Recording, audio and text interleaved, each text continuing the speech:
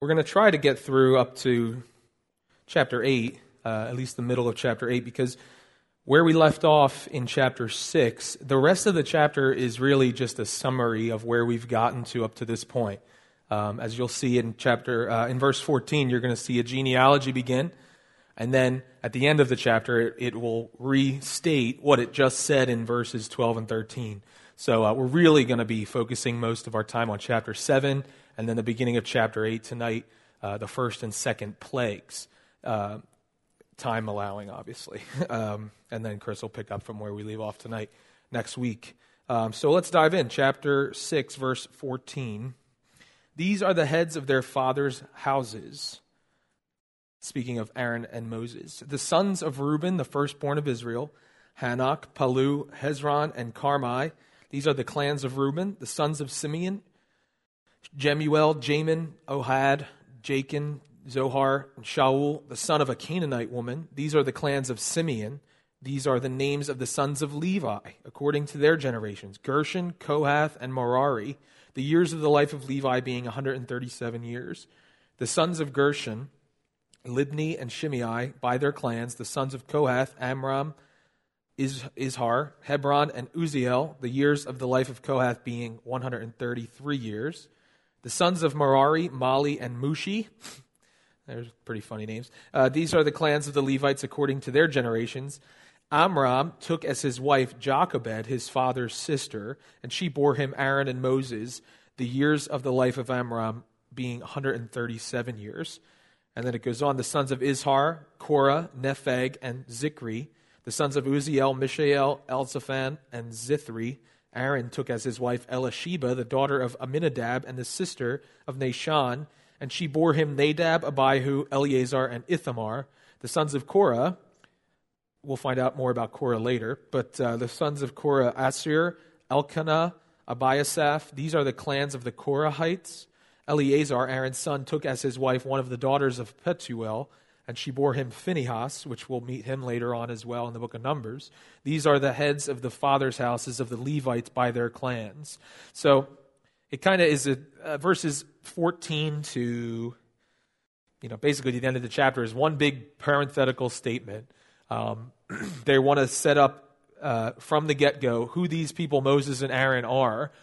This is their lineage. This is why God called them. They are of the children of Israel. God has called them out. And then it goes on beyond and tells us about Aaron's grandson, Phinehas. So we know that this was written at least after these events. It's not like Moses is running back and in his diary writing down what happened, and that's what we have as Exodus. We know that most people believe that this was all written when the majority was written when Moses was meeting with the Lord. He was giving him the revelation that we've come to know as the first 5 books of the Bible. So let's continue on and just finish out the chapter, because as I said, this is just a summation of where we've gotten to at this point. These are the Aaron and Moses to whom the Lord said, "Bring out the people of Israel from the land of Egypt by their hosts." It was they who spoke to Pharaoh, king of Egypt, about bringing out the people of Israel from Egypt. This Moses and this Aaron. So they're making it very clear. Yeah, not Moses Jones, Moses. Not Moses Malone, this Moses.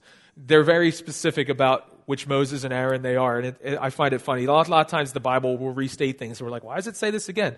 It's because it's really important and they're pointing it out. I kind of look at this section of Scripture as like when you come onto a show and they say previously on, and that's kind of what these verses are like. Because they say, these are the Aaron and Moses to whom the Lord said, and then they just say exactly what was said a couple verses earlier in chapter 6, in verse 12. And then it goes on and says, on the day when the Lord spoke to Moses in the land of Egypt, the Lord said to Moses, "I am the Lord. Tell Pharaoh, king of Egypt, all that I say to you." But Moses said to the Lord, "Behold, I am of uncircumcised lips. How will Pharaoh listen to me?" And that's where we left off earlier in chapter 6 last week. And it says that the Lord, back in verse 13, the Lord spoke to Moses and Aaron and gave them a charge about the people of Israel and about Pharaoh, king of Egypt. And now in chapter 7, we're going to see what God actually said. So let's move right into chapter 7. That was easy, right? 16 verses, just like that. Amazing. Chapter 7, verse 1. And the Lord said to Moses, so this is the charge that it said at the end of chapter, or I should say in chapter 6, verse 13. See, I have made you like God to Pharaoh, and your brother Aaron shall be your prophet. You shall speak all that I command you, and your brother Aaron shall tell Pharaoh to let the people of Israel go out of his land. But I will harden Pharaoh's heart, and though I multiply my signs and wonders in the land of Egypt, Pharaoh will not listen to you. Then I will lay my hand on Egypt and bring my hosts, my people, the children of Israel, out of the land of Egypt by great acts of judgment. The Egyptians shall know that I am the Lord when I stretch out my hand against Egypt and bring out the people of Israel from among them.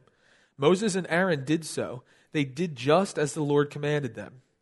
Now Moses was 80 years old and Aaron 83 years old when they spoke to Pharaoh. So it's important that we note, as we saw in the genealogy, people were living longer at this point. We know Moses dies at 120, and it says that his natural forces were not abated and his eye was not dimmed. So he went in very good health. His time was up and God took him. But it says that he had not really shown any signs of age at the age of 120. We see his great-grandfather and so on, 137. So if you want to calculate it by assuming a 70-year lifespan or 75-year lifespan that we see on average, they're probably in their mid to late 40s at this point.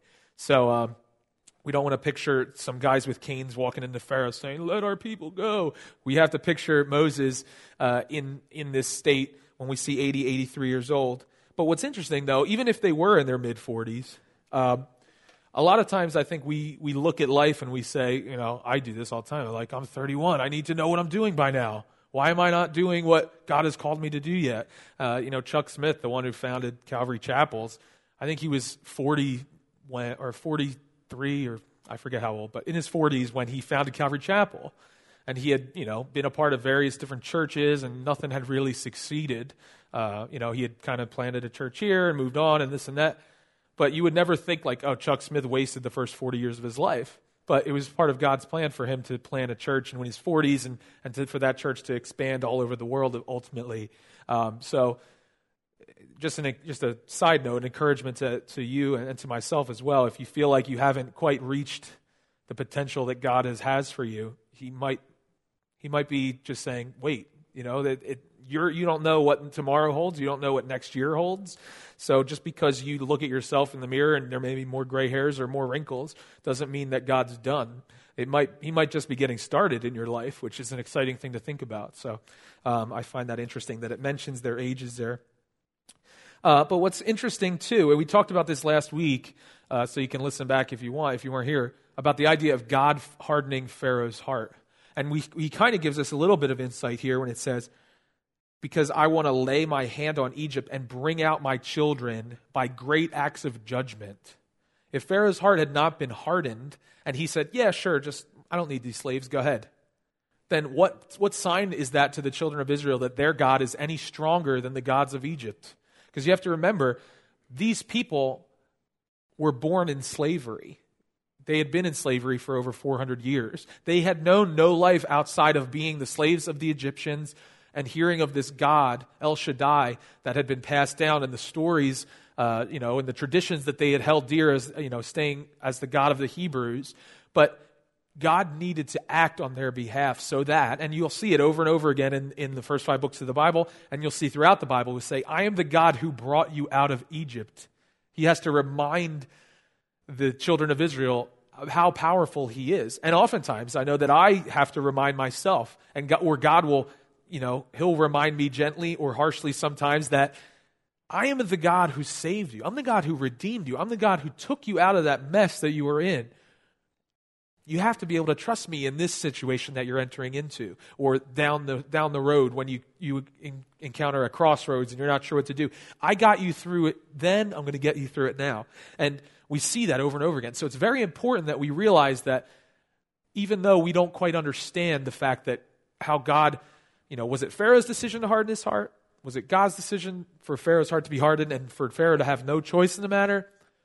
It was a combination of both, but we see over and over again, it says Pharaoh hardened his heart. Then it says that his heart hardened itself. If you actually translate it literally, that's what it says. His heart was already hard and it continued to harden within itself. And then we see God saying, okay, you're going to continue to resist, so there you go. And he hands it off. And we spoke last week about how important that is, that we realize if Pharaoh's heart had not been hardened, then God would not have brought, or the people of Israel would not have trusted God so that they would go into the promised land by these mighty acts, right? The miracles and stuff. And ultimately, they would reject God, and then by the hardening of the Israelites' heart, which we see later on, it says they couldn't enter into the promised land because their hearts were hard. Even though Pharaoh's heart was the reason that they were able to get out of Egypt, they had hard hearts, and it says they couldn't enter into that rest. We read that in Hebrews. So they were guilty of the very thing that Pharaoh was guilty of. But you know what? We saw in Romans that God says because of their hardness of heart and their disbelief, the Gentiles are grafted in, and then we can be a light to God's children, Israel, which is really cool. And that was how it was always supposed to be. It says in Ephesians 3, the mystery of God that it was hidden in ages past was that the Gentiles would be co-heirs with the Jews as one church and one body of Christ, which is really cool. So when we look at these things, we always have to remember to take a step back and look at the full panorama of Scripture, because in our narrow view of chapter 7, we're like, this seems weird. Why would God do this? We have to take a step back. We have the whole Bible. I know it's a big book, and we don't always read it in its entirety, or we may never have. And even if we do, it takes so long that you kind of forget where you started, and you forget what you learned by the time you get to the end of it, and you have to start over again. It's one of the good things about it. Every time you read it, it's like you're reading it for the first time. So when we move in here, we see verse 8, the Lord said to Moses and Aaron, when Pharaoh says to you, prove yourselves by working a miracle, then you shall say to Aaron, take your staff and cast it down before Pharaoh, that it may become a serpent. And we saw this earlier in Exodus when Moses is like, how are they going to believe that you're sending me, God? And he has Moses do this very thing. He says, what's that in your hand? And he says, it's a rod. And he says, throw it down on the ground. It turns into a serpent. Moses runs away. And then he says, take the serpent by the tail. It becomes a rod again. And then when Moses came to the children of Israel, the elders of Israel, he performed this sign to them to show that he was really God's deliverer. Now he's getting to do it. He had a practice run. Then he had the dress rehearsal. And now he's doing it. This show night here. Pharaoh, he's standing right in front of him. He says to Aaron, throw the staff down. Turn it into a serpent, which I think is interesting. The word serpent here is a little bit different than the other Old Testament word of serpent that we see, different than the one that's in the garden. It actually has to do with a great, if you see this word, it's used talking about the great sea creatures, which is kind of interesting. I always picture a snake here, but the word actually talks about when he talks about the great sea creatures that God created to fill the sea, it's actually that word, which is interesting. So maybe it was a giant crocodile, or we don't know, or Leviathan. We hear about this beast called Leviathan and stuff like that. So I'm not exactly sure what it turned into, but we know that the serpent is always a picture in the Bible of rebellion, which I find really interesting, that God would use this staff and cast it down to turn into a serpent. Wouldn't it be like turned into a dove, or turned into a cross, or turned into something that is a type of something good, a promise of something great that God uses as a type. So keep in mind, it's very interesting that it turns into a serpent here. And then as we go on, you would think Pharaoh would be like, whoa, what's going on here? How did he do that? This guy's magic. As God said to Moses, I'm going to make you like a god to Pharaoh, or like God, not like a god. Because you have to remember that the Egyptians had several deities, thousands probably, if you actually want to get into the nitpickiness of it. I did a quick search on Wikipedia, list of Egyptian deities, and it just was like scroll down, blah, blah, blah. And this one has this name, but it also could be called this, depending on the month or whatever. It's just crazy. Like, they had so many. So when Moses does something like this, he's in essence kind of presenting himself as a deity to Pharaoh, at least in Pharaoh's mind. So if this had happened to you, I'm sure you'd be shocked, right? But Pharaoh's reaction is one that you wouldn't expect. It says, so Moses and Aaron went to Pharaoh and did just as the Lord commanded, which we'll see that refrain over and over again in this. They did just as the Lord commanded, which is important, because when God tells us to do something, we need to do it to the letter. And it says, Aaron cast down his staff before Pharaoh and his servants, and it became a serpent. Then Pharaoh summoned the wise men and the sorcerers, and they, the magicians of Egypt, also did the same by their secret arts. Your translation may say enchantments, which the root word there is interesting. the Hebrew word, it talks about flames. It's the same word, and I don't really know if there's any significance to this, but I just find it interesting because I don't know how they kind of come up with their translations and stuff because I don't know the language very well. It's the same word that's used when it talks about the flaming sword in the Garden of Eden, which I would never think of that. You're like, okay, what's this secret arts kind of thing? It's just interesting to me. You're going to see these patterns repeat because we know in the Garden of Eden, Satan presented himself as the serpent, and we see it over and over again in Revelation. It talks about that the dragon, the serpent of old, talking about Satan, how he was, he rebelled and was cast out of heaven, and they refer to him as that. And then we see these words and these images kind of repeat over and over again. I find it really interesting. So Pharaoh just says, okay, that's really great. Guys, do the same thing. And they do. And I was reading in the Bible, in Bible commentaries and stuff, and I try to read a lot of different perspectives because you never know. Everybody has a different view and all that stuff. And I don't want to become too closed-minded as far as only reading the same person and only getting their view on it, because then you could be missing out on some good stuff. But one thing that really bothers me is when you read things in commentaries like, it didn't mean that they actually did it. And I'm like, well, where did you get that? Because I read that they did do it. And then you read things, and I was surprised at some of the commentaries that did say that. And whatever, they're smarter than me, and they have PhDs and letters behind their name and stuff that I don't have. But it says, it's when it says that they did it, it was probably that they just kind of made it appear that way, that they did it, but they didn't really do it. I'm like, I don't know, it says that they did. So how can that be? Because we don't see this stuff on a regular basis. At least I don't. Maybe you do. Maybe you have like a weird world that you hang out in and weird friends and stuff, and there's popping rabbits out of hats all the time. But how can this be the thing that God was going to use to show them that he was God? How are they able to replicate the exact same thing? It's weird, right? Like, we read this and we go, but they're going to swallow them, so it's totally fine, and we don't have to address the fact that they can turn their rods into serpents as well. But it's very important that we see this, because we're going to see, at least with this and the first two plagues, that they're able to do the exact same thing. And that's kind of scary, because when we look at the supernatural, oftentimes we're very quick to say, I can't explain it, it must be God.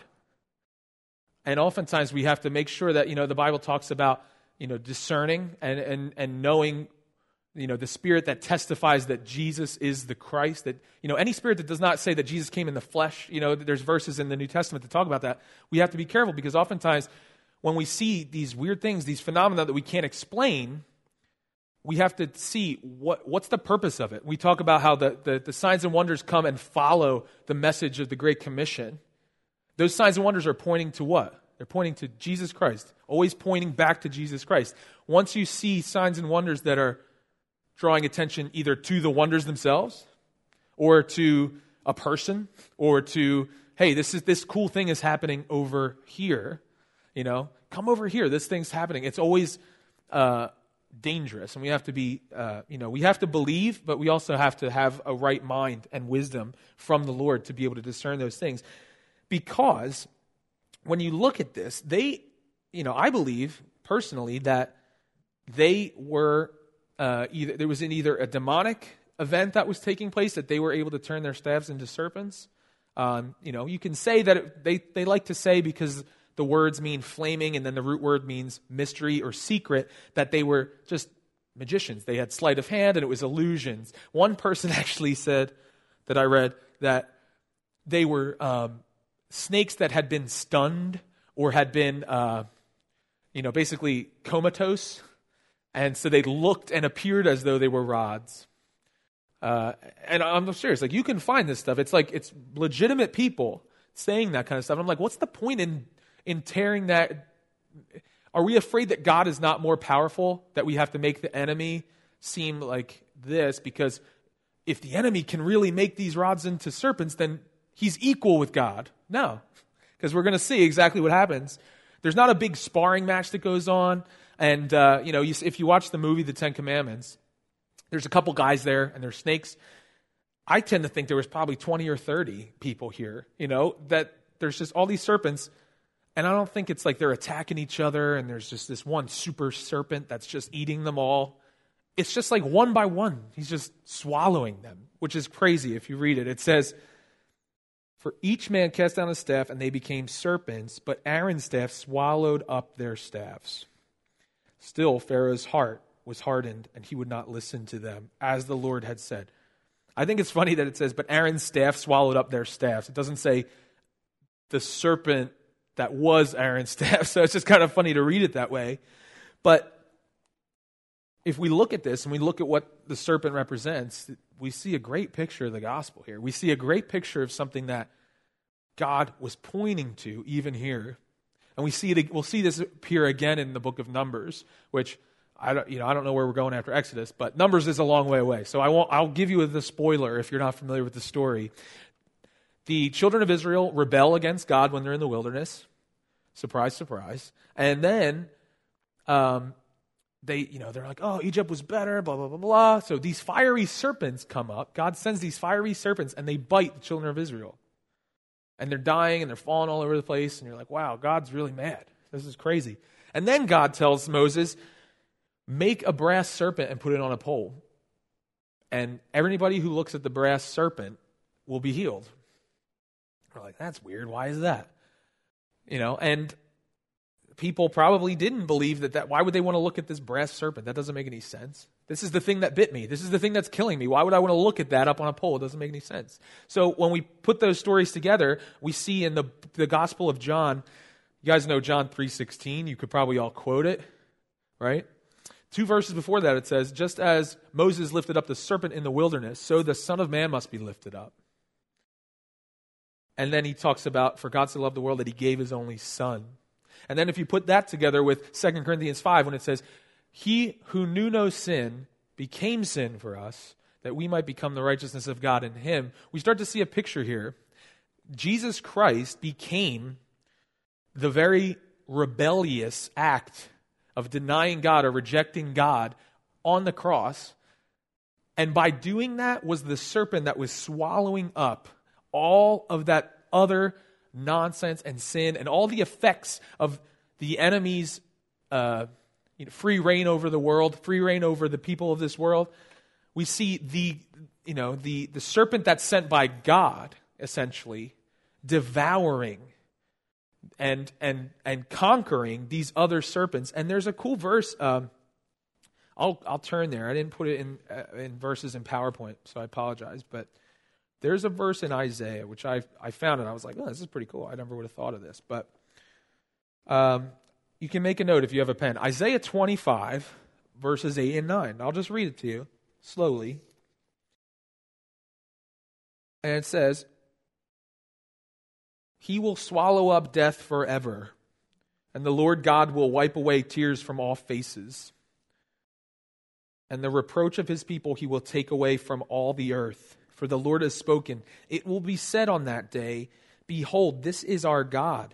We have waited for him that he might save us. This is the Lord. We have waited for him. Let us be glad and rejoice in his salvation. This is the salvation that God had promised even Jacob. I mean, even Abraham saying, that the iniquity of the Amorites is not yet full. Your people are going to inherit this land a much later time from now.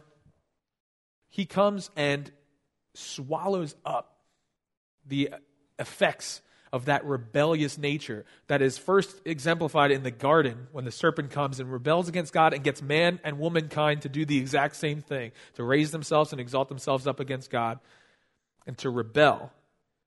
And Jesus comes and says, not only am I going to devour that and conquer that and consume that up in my holiness, but I'm actually going to I'm going to become that so that those who are infected can look to me and get salvation and gain salvation, which I find really interesting because God could have done it a number of different ways.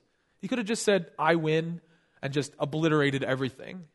But he chose to become the very thing that we were so eager to join in or, to dive into, that sin. I read somebody, they paraphrased the verse that I like, 2 Corinthians 5. It says, he who knew no addiction became addiction so that the addict might become the righteousness of God in him. And when we put names and faces on those things, it becomes much more real. You know, whatever bite the serpent has had in your life, Jesus swallowed that up. He sucked out the poison. He actually became the poison so God could destroy it. He absorbed the wrath of God, which, you know, I often will use this analogy. We think of, you know, God being this, we think of, if you picture, someone getting beaten up, and we picture ourselves as the victim here, sin's beating us up, right? The enemy is punching us in the face, and we picture Jesus going into our place as the victim, and sin is just pounding Jesus. The weird thing is that Jesus actually becomes the fist that's doing the wrongful act. Is that weird? I find it really weird. And the reason he does that is the sin itself is what's punished, not the sinner. And Jesus doesn't die on the cross as a victim. He becomes victorious in his death on the cross. That might not have made sense to you. I hope it did. But I have to remember that when I say that Jesus became sin, he became the very thing that separated us from God. That's why he said, "Why have you forsaken me?" He didn't become a sinner the way we think of it. You know, like, yeah, Jesus is there in my sin, just partying. He took on all the bad stuff. He became the very thing. That serpent, that heart of rebellion, he became that on the cross so that God could punish it completely and fully and punish sin separate from sinful mankind so that we could become the righteousness of God. That's why I think it's really interesting that the rod becomes a serpent and the serpent then devours the other serpents. Anyway, let's move on. Verse 14 says, "Then the Lord said to Moses, Pharaoh's heart is hardened. He refuses to let the people go. Go to Pharaoh in the morning as he is going to the water. Stand on the bank of the Nile to meet him, and take in your hand the staff that turned into a serpent. And you shall say to him, the Lord, the God of the Hebrews, sent me to you, saying, let my people go, that they may serve me in the wilderness. But so far you have not obeyed. Thus says the Lord, by this you shall know that I am the Lord. Behold, with the staff that is in my hand, I will strike the water that is in the Nile, and it shall turn into blood. The fish in the Nile shall die, and the Nile will stink, and the Egyptians will grow weary of drinking water from the Nile. And the Lord said to Moses, say to Aaron, take your staff and stretch out your hand over the waters of Egypt, over their rivers, their canals, their ponds, and all their pools of water, so that they may become blood. And there shall be blood throughout all the land of Egypt, even in vessels of wood and in vessels of stone. Moses and Aaron did as the Lord commanded. We see that again. In the sight of Pharaoh and in the sight of his servants, he lifted up the staff and struck the water in the Nile, and all the water in the Nile turned into blood. And the fish in the Nile died, and the Nile stank, so that the Egyptians could not drink water from the Nile. There was blood throughout all the land of Egypt. But the magicians of Egypt did the same by their secret arts. So Pharaoh's heart remained hardened, and he would not listen to them, as the Lord had said. Pharaoh turned and went into his house, and he did not take even this to heart. And all the Egyptians dug along the Nile for water to drink, for they could not drink the water of the Nile. 7 full days passed after the Lord had struck the Nile. This part is really interesting to me as well, because we see this recurring theme here. And I mentioned it earlier, but the judgments that we're going to see as we move on and the plagues, they are all a way of God exalting himself above the gods of Egypt. The Nile itself was seen as a god, and the Egyptians worshipped the Nile River. That's where they got all their water from. They're in Egypt, right? It's desert as we see it, as we picture, as we know it to be. So the Nile River was their life-giving source. They worshipped it. There were gods over the Nile. There's one god that they actually claimed, I think his name was Osiris, and they said that the Nile was his bloodstream. That the Nile coursed through his veins and he gave us life and we shared in that. And you see these things. It's such a corrupted version of what we believe of our God, right? There's this idea that the Nile, the river, the thing, the creation is the God, not the creator. And we see that theme over and over. Let's worship the thing because that's easier. God will talk to the children of Israel and say, how can you cut down a tree, cook your food with the wood in the fire, and then make your idol out of the same wood that you use to cook your food and worship that idol? It doesn't make any sense. They're dumb. They can't speak. They can't do anything. It's all, essentially the life-giving source is me, is Jehovah. So Paul says that it's in him that we move and live and have our being. It's in God. So when we see him attack the Nile River, when we see the frogs come, when we see the lice, and we see the pestilence and all this stuff, you can actually trace each single plague to one of Egypt's gods. And you might already know this, but it's really interesting when you go through it, because there's one god, I forget what his name is, it's like Hecht or Hept or something like that, and he's a man's body with a frog's head. And we'll see the frogs come in a couple minutes.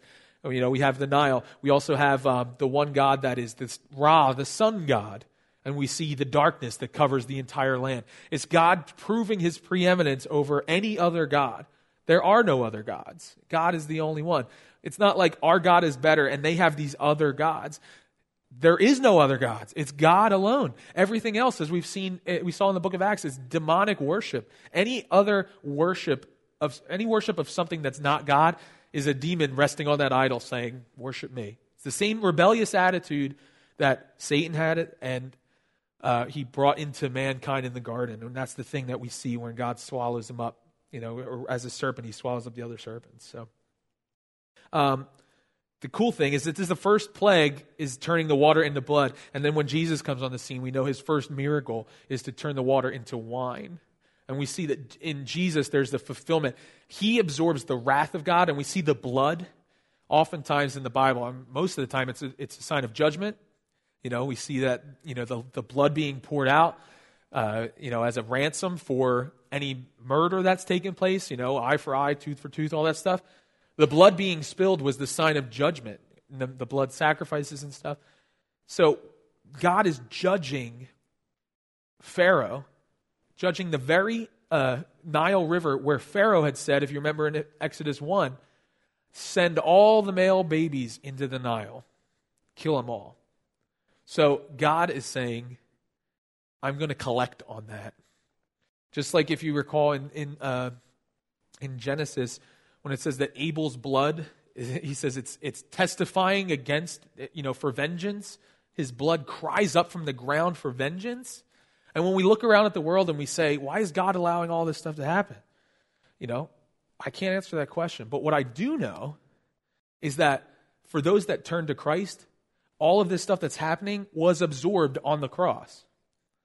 But for those who don't turn to Christ, all that stuff is being stored up. And God will bring his wrath on those that don't turn to Jesus. So I can't really tell you all the ifs, ands, and buts about it, but what I do know is that God is not idle. God is not forgetful, and God keeps score of things.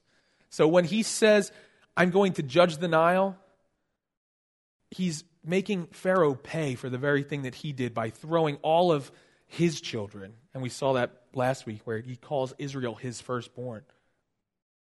The male children that were being born, being thrown into the Nile, God says, no. I'm not just going to take away, but I'm going to hit it where it hurts, because they couldn't drink. If you've ever had a bloody wound or whatever, and the smell of dried blood, has anybody ever smelled it?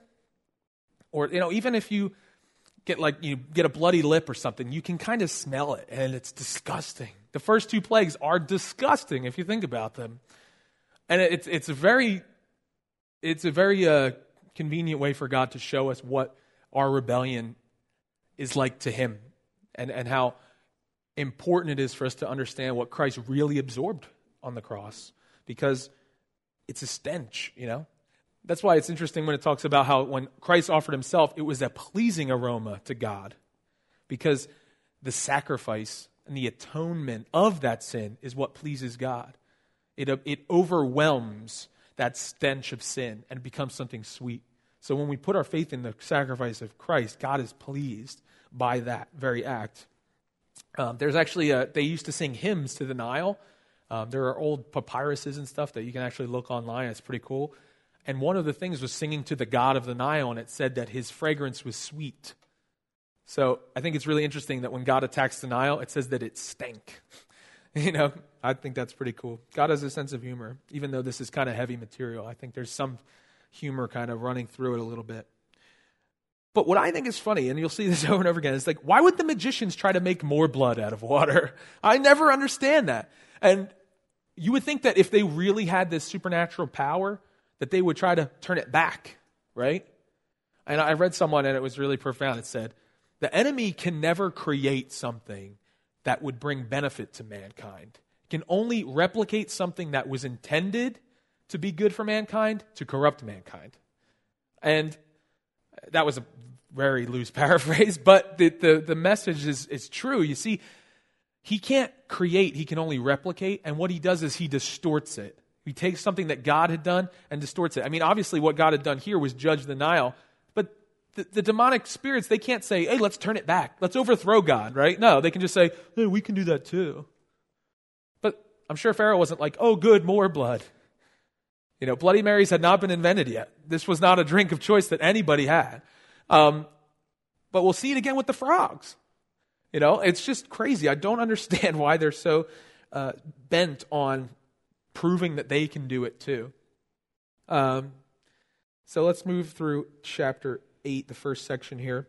Then the Lord said to Moses, go into Pharaoh and say to him, thus says the Lord, let my people go, that they may serve me. But if you refuse to let them go, behold, I will plague all your country with frogs. The Nile shall swarm with frogs that shall come up into the house and into your bedroom and on your bed and into the houses of your servants and your people and into your ovens and your kneading bowls.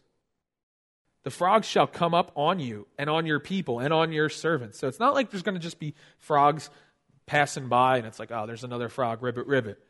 He says it's going to be in your bedroom, on your bed, in your ovens, in your kneading bowls. It's going to be everywhere, pervasive, everywhere. And the funny thing is that the frogs were worshipped as God because of the Hept or whatever his name was. So they actually weren't allowed to kill the frogs. So they were getting everything that they loved. This God, this worship, this idolatry was coming in droves. You would think they would be so happy. Like, oh, cool. Because when we think of God and we worship God and we say, God, we want more of you, right? And we're pleased by that. Their God, they got more of him. And God said, yeah, sure, you want frogs? Here.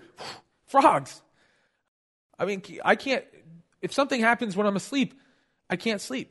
I have my little sound maker on my alarm clock and there's like rainforest sounds. And every once in a while there's a little ribbit just in the little sound machine. If you guys have those, Can you imagine just all night, every night, over and over again, the sound of thousands and thousands of frogs stepping out of bed and, or I don't know what sound they would make. I came home on New Year's Eve after playing.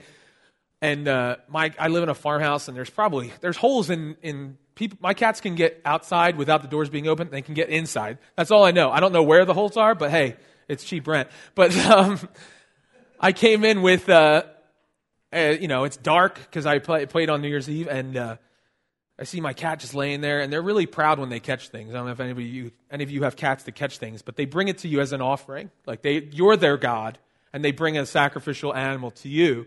And so I'm just walking, and I had taken my shoes off, and I just step, and I feel something. And as soon as I feel it, I kind of did one of those recoil things. I didn't put my full weight on it. So I was like, oh, man, I put the light on, a dead mouse right there. I look at the bottom of my foot. There's a little bit of blood on it. And I'm just like, this is the worst thing ever. But you get used to it when it happens 2 or 3 times, which unfortunately it has. But imagine that, frogs just everywhere, stepping on everything. And they're just like, oh, these frogs, I can't get rid of them. And the Lord said to Moses, it says, say to Aaron, stretch out your hand with your staff over the rivers, over the canals, over the pools, and make frogs come up on the land.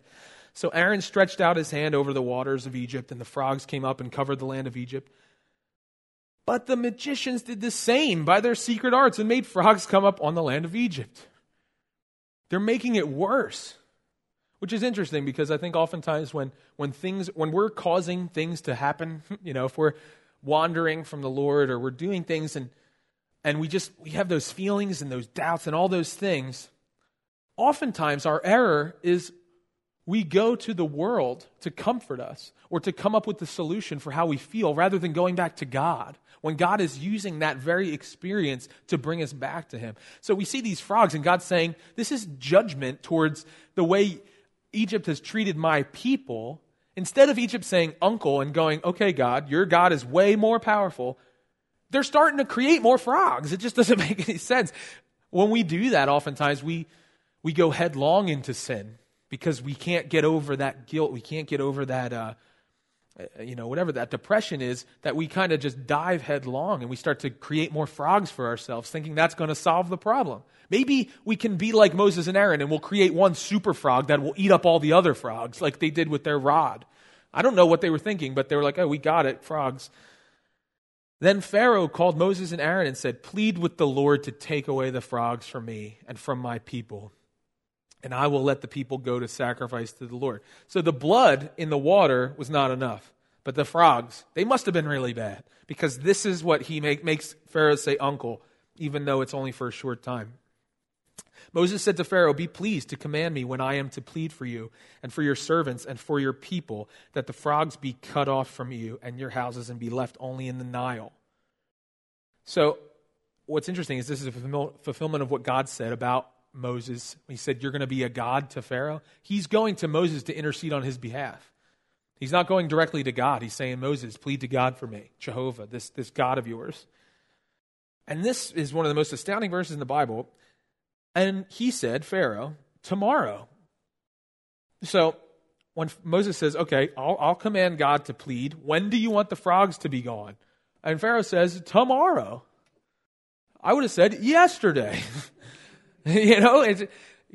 Oftentimes we don't realize that God has given us a blank check in terms of how we can be free from this self-inflicted depression or self-inflicted sin or whatever it may be. And God's saying, you have the ticket out. You have the way out. When do you want to be free?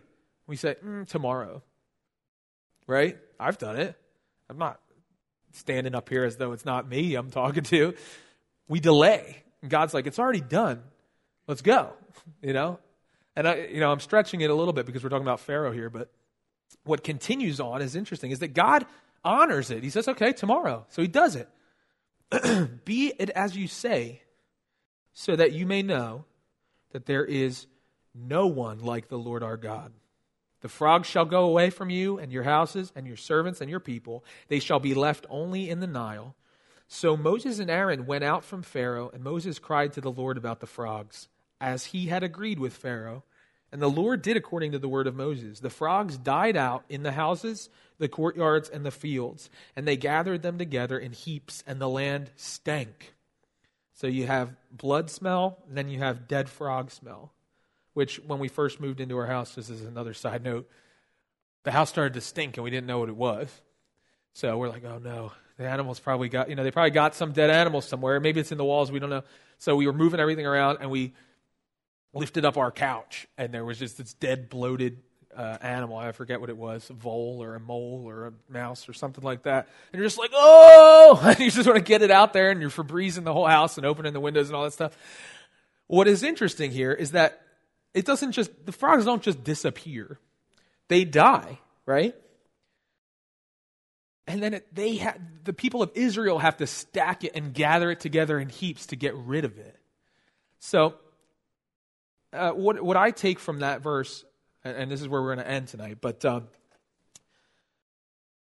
when the Bible talks about us being dead to sin, it's very easy for us to say, woohoo, I don't have to worry about it anymore. And it's true. Like, ultimately, we're not we're not going to be held guilty for the sin in our life. Jesus absorbed the penalty of it. But when we throw up our hands and say, doesn't matter what I do, I'm forgiven, God says, what about putting on Christ? We see all these verses and these encouragements say, put off the old man, right? Put off the old dead man. The man is dead, but we decide to wear that corpse sometimes. It doesn't make any sense. And God's like, what are you doing? What are you doing leaving the stack of frogs in your bathroom? Why is this still here in your life? And it's an encouragement to say, I've done it all. Now you just need to take it on yourself. Put on Christ. He's here to be put on. I find that as an encouragement. And this isn't a reminder to me that even though God has done the work and it's completed and finished. He allows me to clean house. He allows me to get joy when I say, get out of here, and to just throw those frogs out. It's fun. You burn the magazines, or you flush, Chuck's not here, but flush the whiskey down the toilet. When God says you're free from alcohol, you're free. But you don't leave the alcohol sitting around in your house saying, hey, I don't need it. No, you clean house. And that was a testimony of God, even to the Egyptians, saying, I've done the work. You have the opportunity to co-labor with me to clean house so that it never has to be a part of your life again. Will you take me up on this? So when we talk about it, it's not that this work is not making the frogs deader. It's not killing the frogs by cleaning out the frogs, right? They're already dead. Just like our old man and our old life is dead. God did that and He's given us a new life. But He also calls us to clean up. It's not to earn God's grace or earn God's favor. It's to make us walk out the new identity that we have. And I find that really encouraging. And it is fun. And I encourage us all to take up the broom, take up the mop, as an act of worship to God, not as a way of paying God back, because anything that we do that is good is from God anyway. John Piper said, we don't pay God back by doing good works. We indent ourselves further to God by doing good works, because it says that it was by His grace that He gave us works to do. So it's all a gift from Him. So instead of thinking that you earn yourself back into God's favor, we actually indent ourselves further to God by even doing good things to begin with, which I think is really cool. And then unfortunately, Pharaoh didn't agree with me. It says, but when Pharaoh saw that there was a respite, he hardened his heart and would not listen to them, as the Lord had said. One final note is people like to attack these plagues and say, oh, they're natural things, nothing. It just so happened that when Moses was talking, the Nile overflowed, and there was this algae that was red, and it all died at the same time and made the water a reddish color, and that's what Moses thought was blood. And they go on, and you read it, and you're like, okay. If that was true, isn't it amazing how God miraculously made it happen the moment that Moses raised his staff? People want to get into those kinds of arguments and say, miracles? No. But you know what? I read the Bible and I see miracles all throughout it. And the most important miracle is the fact that Jesus raised from the dead. And if we don't believe that the Nile could have been turned to blood and that frogs could have been out the wazoo in Egypt, then we have to also be open to the possibility that we're doubting the very faith that we put our heart and soul into. So it's very important that, I think C.S. Lewis said, the mind that asks for a non-miraculous faith is one that's asking for mere religion. Because when we rob God of His miracle-working power, we're doubting everything that we base our faith on. And then someone can come along and start to use their logic and reason that is worldly and shipwreck our faith. So I encourage you to take the Bible for what it says and to always be thinking, if I don't understand it, it's because God is higher than me. And it's not because God is too small that I am trying to tackle all His great wisdom. It's, God, show me how this makes sense, because it doesn't make sense to me, but I know that you're higher than me. And I know that you come from a place where the miraculous is the norm. So teach me, how to put this faith and this trust in your miraculous power into practice every day in my life. So let's pray. Thank you, Lord. I know I was bouncing around a lot. I pray that the truth stuck and that we can be edified, Lord, by these things that were written for our learning, as Paul said, that we would not follow in the same path of doubt, and we would not stay enslaved when you've already made the way out. Lord, you've already redeemed us. Help us to have the courage to clean house in any area that might need be. In Jesus' name, amen.